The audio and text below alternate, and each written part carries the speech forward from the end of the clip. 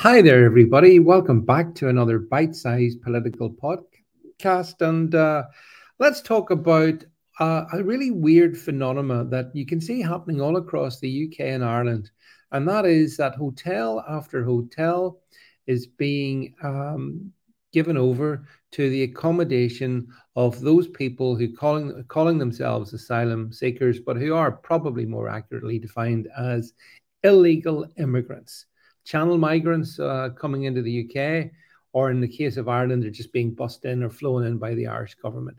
And then what happens is they're put up in hotels. Hotels are just taken out of commission for the local community and handed over to the accommodation for these migrants. And what prompted this is I see about a month ago, I was over at, if you remember, the comedy and politics event in Kegworth, and I noticed that the Yew Tree Hotel in Kegworth is currently the scene for local people out in the hundreds from the looks of it, objecting to the fact that the Yew Tree Hotel in Kegworth has been basically commandeered by the government for putting up people who shouldn't be here in the first place.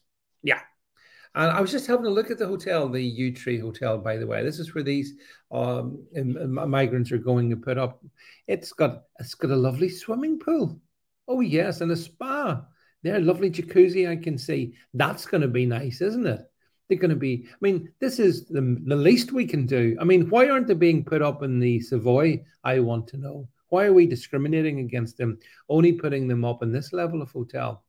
Uh, Clearly local people are not happy about the notion of hundreds of these migrants being accommodated in the middle of their community. And so they've taken to the streets. Naturally, the police have moved in to break up the protests to protect the migrants. That's the problem. I mean, we've talked quite a bit about the police today, but that's part of the problem. The police are actually not acting as if they're on our side. They're doing their for government policy, and government policy is to locate tens of thousands of illegal migrants in our communities. Against them, they're not consulting us. They'll go to the local hotel and they'll say, here's a deal. If you put up X hundred of these people or whatever the number is, we'll take care of everything. It's guaranteed income. What's not to like about it? And a lot of hotels go with it. It seems to be a good deal from the hotelier's point of view. They don't have to worry about selling their rooms and providing functions and whatnot to attract people, local people, because the government have bussed in the migrants, and the migrants will be staying there. They'll be fed. They'll be taken care of. This is what the British government and the Irish government are deeply embedded into, but it's causing a lot of kickback. People are not happy about it. You can tell people are, very annoyed because when they do it this way, it strikes into the heart of the local community. It is your local hotel that's being commandeered. And therefore, it is your local area that's going to have the exposure of these young men of fighting age suddenly plonked into where you are and where your family are and where your kids are. And is that something you want? I think in a lot of cases, no, it's definitely not. The people who kind of want this live in the leafy suburbia of Islington and other parts of the middle class world, well away from it. There won't be hundreds of migrants going into their local hotels, right? But in the working class areas like Kegworth, then yeah, pile them all in. It's the same in Ireland as well. Town after town after town, hotel after hotel after hotel. The Irish seem to have had enough of it, or it appears that way anyway. And there's a lot of protests going on about what's happening there.